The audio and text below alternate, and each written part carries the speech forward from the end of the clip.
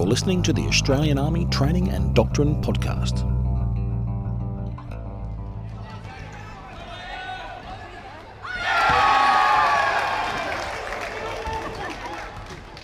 This is Exercise Hamel 2016, and I'm with Brigadier Tony Rawlins, who's the commander of 7th Combat Brigade, and we're at a basketball centre in the town of Whyalla. So tell us, Brigadier Rawlins, what are we doing here? You're indeed correct. We are in the basketball centre at Whyalla. We're actually here for a rematch. Last weekend we played the local Whyalla basketball teams in a friendly game of basketball. Most of the town turned out. It was a fantastic event, and we actually beat them. We beat their main team, but of course they beat us in the tug of war. So they've asked us for a rematch. We're back here a week later. And the purpose of this is to be part of the local community. Absolutely. The Whyalla population, and in fact the population of Iron Knob as well, have been wonderful to us. We've been very closely integrated with them. A number of our training objectives are met through our integration with the local population, and in fact a couple of days ago we actually fought through, last night and today, the actual township of Iron Knob. So it was a fantastic event and it couldn't have been done without the support of the population. It takes a lot of preliminary work. You obviously have to touch base with them months in advance. You have to explain it very carefully to them and also to the Arium Mine, who have been absolutely wonderful with us. You explain the purpose of the exercise, you ask their assistance. The vast majority of them think it's very exciting and very wonderful. It's a novel event. Put on an open day for them. We had a massive amount, in fact about 25% of the population turn out for that. And of course they witnessed and watched the battle, something you don't normally get to see in a small local community. Were they role players? Were they involved in the exercise directly in some way? I'd say indirectly. They weren't actually role-playing, but certainly once they got to know us and we contributed quite a lot to the local economy, stimulating that after a while we got to know them personally and they became our human intelligence network. So even though we are the opposition force on this exercise, they actually suffered from Stockholm Syndrome and collaborated with us against the Blue Force. Stockholm Syndrome. So tell us more about that. That's intriguing. Well, obviously we got to know them in the township of Iron Knob. We did things like community projects, we swept their streets, we dressed like them, we shopped from their local shops, etc. So after a while we just became part of the local community. And of course they then regarded the Blue Force as being the opposition, as being the bad guys, when in fact it was the other way around. How then did you plan for that? Because as you say, it took months of planning to get to this stage. So what did that planning process involve? Well, obviously we're working to exercise control, so Forces Command sets the overall tempo and the training objectives for the exercise, but within that they gave us direct liaison authority to speak to the local communities. So we came down on a number of occasions, conducted reconnaissance, met with the local mayor and some of the key civic leaders, spoke with them about it, talked about the sort of things we wanted to achieve, and they actually helped us by talking about the sorts of things that we could do to both integrate with the local community, but also to achieve some of our training objectives through utilisation of some local resources. So given the success that you've obviously had as a result of doing that, what do you think can be learnt from Exercise Hamel in terms of community engagement into the future? Okay, well, I think the important thing is that early engagement by getting closing with them and explaining exactly what you're trying to do, to talk about the things that are important in terms of the training outcomes, but also to listen to them to find out the sorts of things that they're concerned about. So obviously things like damage to local roads and infrastructure because of the armoured vehicles that we utilise, to talk about issues like traffic control, to talk about issues like providing some kind of entertainment or education to some of the local kids. And we've been to a number of some of the schools, some disadvantaged schools, etc. Done a lot of work with them. That was a result of direct feedback and dialogue with the locals. And what value do you think having local community involvement, what value does that bring to an exercise like Hamel?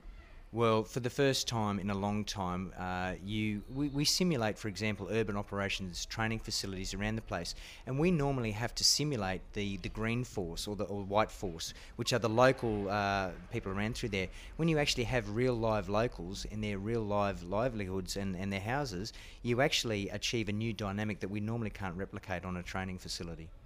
How do you go about doing that, though, so that it is realistic and helps you to achieve your objectives? Do you have to brief local people in terms of how they should behave or what they should do? It's actually the other way around. We actually start to act like them, but it's important then to explain to them what is going to happen at specific times. So, for example, in the lead up to the assault on Iron Knob, our local guys really sort of integrated in the community, looked like the locals, acted like the locals, shopped like the locals, and they were able to very much establish a pattern of life that was difficult for the opposition force to then differentiate us from the locals. But then, of course, when the kinetic action starts, you basically have to tell them where to be, where not to be, and of course they're very interested and they want to see how the action is unfolding. So it's quite a symbiotic relationship. How do you prepare then as a brigade to be an opposition force in an exercise that's on the scale of Hamel? Well, the good thing is, as part of our force generation cycle, we were the Blue Force last year, and of course we learnt lessons from the opposition force that opposed us. This year it's been slightly different because the training objectives have asked us to look at a different kind of contemporary enemy, an enemy that uses a hybrid force, which is a little bit different to the normal conventional force. So this year we've had to integrate conventional forces and hybrid forces and special forces in order to simulate what is a contemporary enemy who's agile and adaptive and doesn't fight by the rules. So that required we did a hybrid symposium, we did a lot of planning and a lot of work together, and then of course we've adapted as we hit the ground. And how have you adapted as you've hit the ground? What have you had to do to keep the training here relevant, up to date and responsive?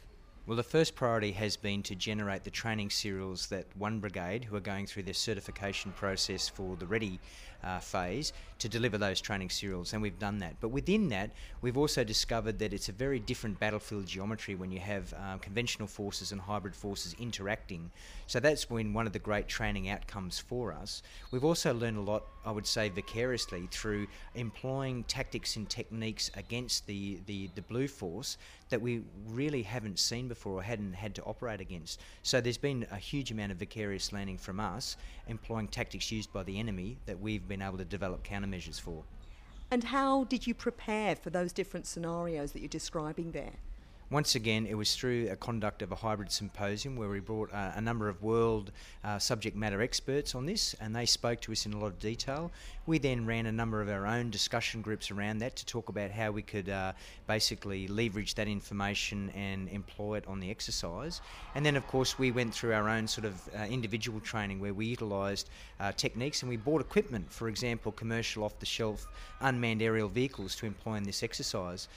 So there's been a huge amount of learning from our perspective about the way the enemy operates, and as a consequence of that, how to counter that. We've constantly adapted as we've gone along. So, for example, we initially thought that we would have to put out our own intelligence, surveillance and reconnaissance, and we would have to manually get information on the enemy. But as I say, just through the fact of our interaction and our relationship with the locals, they actually started to offer us a lot of information about what was going on. And that was really, really important, because in this battle space, we haven't been able to match the enemy in terms of combat power. It's been our information advantage and our speed of decision as a result that has meant that we've been able to give him a run for his money. Has that then been the key outcome for you so far, that information advantage that you talk about? Information advantage, and then I think what surprised us is how quickly your ability to get information can then translate into a decision cycle. And as I said, that's been through exploitation of a number of advantages that being a hybrid enemy who doesn't fight by the rules gets. What about the international element to the exercise? How useful have you found that? Well, we don't have any international elements embedded into us as an OPFOR, but we have certainly been able to exploit differences in the operating methodologies, the rules of engagement, communication systems in terms of the Blue Four. So it's important for us to understand that when you do get that international flavour and you get differences in the way we talk, communicate, think or operate, that the enemy is actually quite alert to those and can exploit them. Given that we still have a few days to go on Exercise Hamel, what are you expecting the key outcomes to be from your perspective? Well, the key thing from my perspective is that one brigade will be certified as the ready force, and they've done a fabulous job on this exercise. We haven't made it easy for them. We've given them a bruising. They've expected that, and we've given it to them as a contemporary, agile and adaptive enemy. So all of that has contributed to one brigade being, I think, as best prepared as they could possibly be to now assume the mantle of the operational ready force. And for your people, what has been the training value? The training value again has been our ability to think and act like the enemy. And when you think and act like the enemy, you develop a very, very intelligent and educated means of countering that enemy. An enemy that we haven't fought before, but who is operating obviously in the world at the moment. And finally, from your own personal perspective, what have you got out of this exercise? I've got wet and cold, but I'm not sure that's exactly what you're looking for. It's just a journey of learning for me, but also I'm just so impressed with our soldiers, our men and women, the officers and soldiers of the 7th Combat Brigade. They've come down to a different environment, to a different climate, and they've excelled. Their ability to practice skills that they've learned and apply that in different environments has been world class. Brigadier Tony Rawlins, Commander of the 7th Combat Brigade, thank you very much. This is Captain Sharon Mascall-Dare reporting from the Basketball Centre in Whyalla at Exercise Hamel 2016.